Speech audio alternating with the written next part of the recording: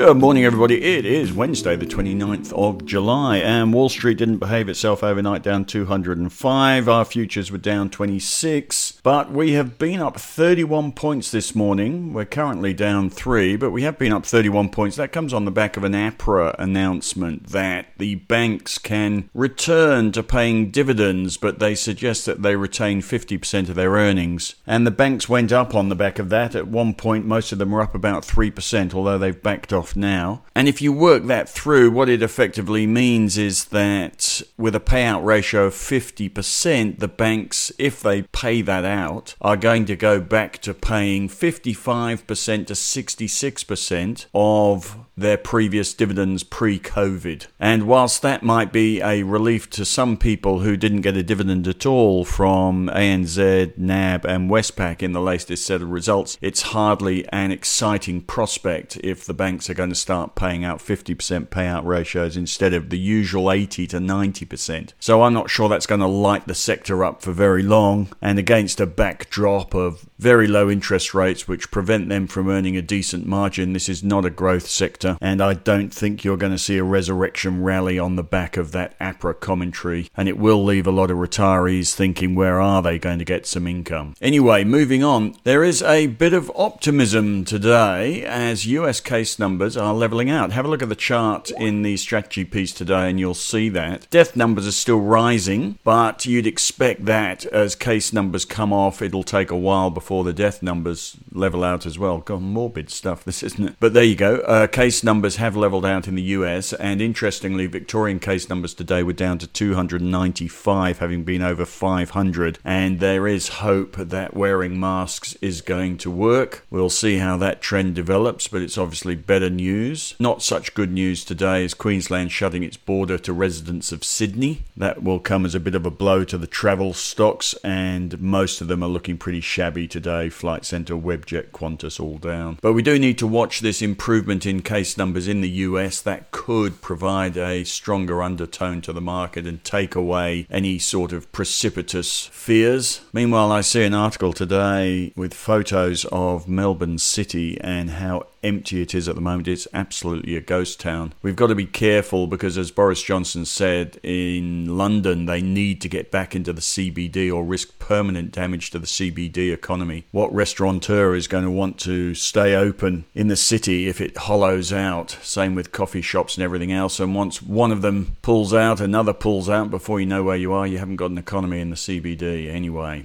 Not encouraging signs in the Melbourne CBD for the moment. I'm sure it'll come back, but it's not looking fabulous at the moment. This just could be the worst moment of all, though, and this is the moment to probably go and buy a coffee shop in the CBD because it'll be as cheap as it's ever going to get. Anyway, moving on. We declared yesterday that on the assumption that the market's going to go sideways, and it's still looking like it's going sideways for the moment, and on the understanding that our blanket all-cash call in our SMAs denied us some opportunities in particularly things like gold and technology, although I would point out there's a very narrow corridor of stocks. You're talking about 8% of the market here. But we have missed those opportunities by being in a blanket all-cash call. So we have decided that if the market is going to go sideways, we can't just sit in cash. We are prepared to trade individual stocks rather than sit in all cash. But I would tell you, don't expect us to start popping out ideas every day. The market is still on the nose a little bit. We are in no rush. We haven't bought anything today, but we are finding it a lot more interesting looking for stock ideas than we are worrying about the market. We are now picking up on all the broker research, all the articles, spruiking stocks that fund managers already hold and wish the rest of us would buy,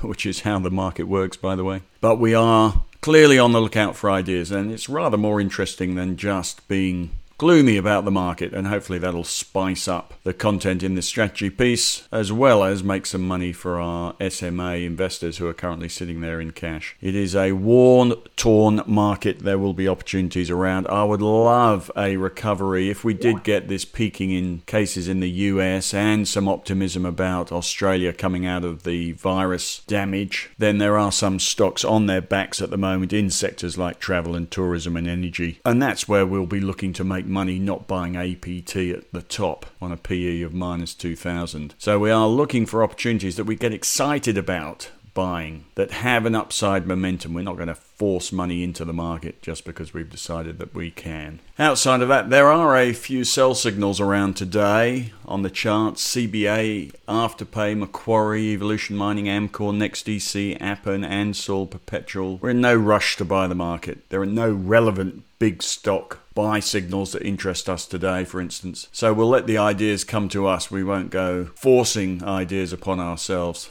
just because we've said we would. There are a lot of hurdles to get over in the next 48 hours. We've got an FOMC meeting, and that could be very interesting because there is this suggestion, I think it's unlikely, but there is this suggestion that the Fed are moving towards a monetary policy structure that will tie interest rates to an economic outcome, say inflation getting into their 2 to 3% target range before they raise rates. And that really would change this monthly surprise idea of monetary policy, which has existed since the 80s and is really rather archaic. If the central bank want to instill confidence, which they clearly do, then people need to see a long runway on where interest rates are going rather than a 1 month runway every month. And if they start to tie it to inflation, say getting to 2% or 2.5% or into that 2 to 3% range, then Oxford economics tell us that that will pass the message that interest rates aren't going up until 2024, in which case consumers and business will start to rely on low interest rates and not fear a sudden rise in interest rates, and therefore instill more confidence in the economy and that sort of stuff. Anyway, I think it's unlikely that the FOMC will move to that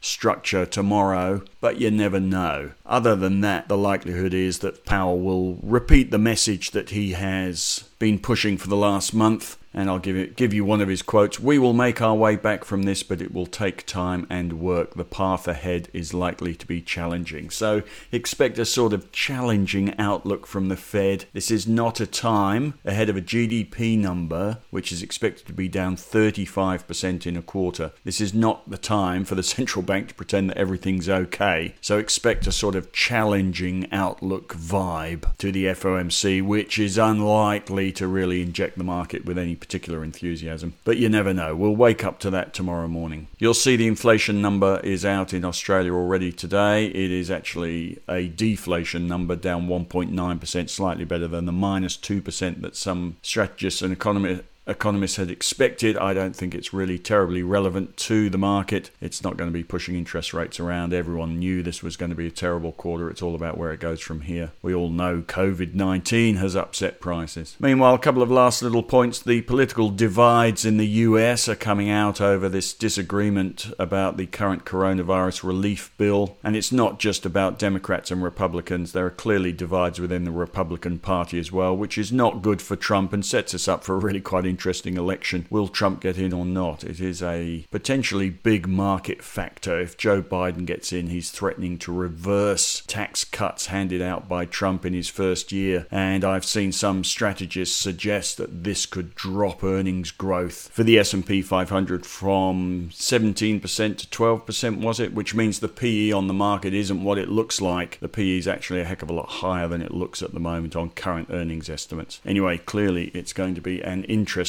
November. Now, finally, a word on results, and you can read about this in the strategy piece today, but the results season's coming up. I'll put the calendar in the strategy piece today, and I've got links to an article that I wheel out every results season, which is an article about how to navigate the results season. The results season is a dangerous time. For instance, Freelancer, not that we'd ever buy Freelancer, but Freelancer and Independence Group IGO both had announcements today. They're both down 8% on announcements. CIMIC also had results today and were up 4%. They're not up as much as that now. They're up 1%, but they were up 4% earlier today. Results are like running around on a battlefield in the middle of an artillery barrage wearing an orange vest. You never quite know when you're going to be blown up. So have a read of the article, but it is about why the results season is dangerous, basically because there is now continuous disclosure requirements and companies dump information on a results date rather than feed it out gradually, and also because of things like high frequency trading, which picks up on, can you believe it, adjectives in announcements. For instance, if you say warning in the headline of your announcement, your share price is immediately sold off by the high frequency traders. So I've told one of my mates who's a CEO of a listed company, you should put out an announcement that says, warning, these results are really good, and the high frequency traders will flog the stock. We can all buy it low down, and then it'll rip back up later in the day as everyone wakes up to the fact that it was actually a good result. Anyway, you can see what I'm saying. High frequency trading, continuous disclosure means a lot of information is dumped on results day, and you really don't need to take the risk. We're in the business of being rewarded for taking a controlled level of risk, not a high level of risk. And the way to do that over results is to watch for the results, and even if a stock pops on the day of its results, just expect that. That's a good signal to you that the stock is doing better than the market expected, and it has now de-risked itself for 3 to 6 months. It's a good time to be looking to buy stocks. So we will be waiting for results, not taking bets on results. Anyway, you can read about that in the strategy piece today. And on the results front, we have Rio's results at 4:15 today. Their time to come out with the UK market open, so aftermarket for us. They've already had production numbers. They weren't terribly exciting. I'm not sure these will really blow the market away. And there's a lot of suspicion at the moment that the iron ore price is in a bit of a bubble. Morgan Stanley are saying it'll drop to $80 from over $100 in the next quarter. Anyway, we'll see how Rio go. But this is the start of the results season. And as I say, best to react to results than take the bet ahead of results. And that's particularly so for mid-cap small companies. For instance, do you think that there is a low or high risk over the afterpay results? Well, I think it's a very high risk. And on that basis, we used to, when we were invested in mid-cap companies, growth companies ahead of results season, we used to just jump out of the market in some of those smaller stocks prior to the results coming out, just to ensure we're on the right track and to reduce the risk of a major upset. Some of these stocks can move 20% in a day. I remember one of the ASX 100 stocks, I think it was Down or EDI, in 2018 moved 20% down on the day of its results, only to close that day down 10% and then to recover the whole lot in the next couple of days. It really is a dangerous moment. You have been warned. Have a read of the article. Right, that's about it for today as I leave you. The market is down 7. I have a picture in the strategy piece today of social distancing in Spain. Go and have a look at that. And also, just tell you, for those of you stuck in Victoria wondering what to watch, Emma and I have got hooked on Halt and Catch Fire on Foxtel. Halt and Catch Fire. You might have a go at that. It's about a PC developer trying to make the first portable computer in competition with IBM and Apple. Anyway, we quite like it. You have a good day, and we'll pick this up tomorrow.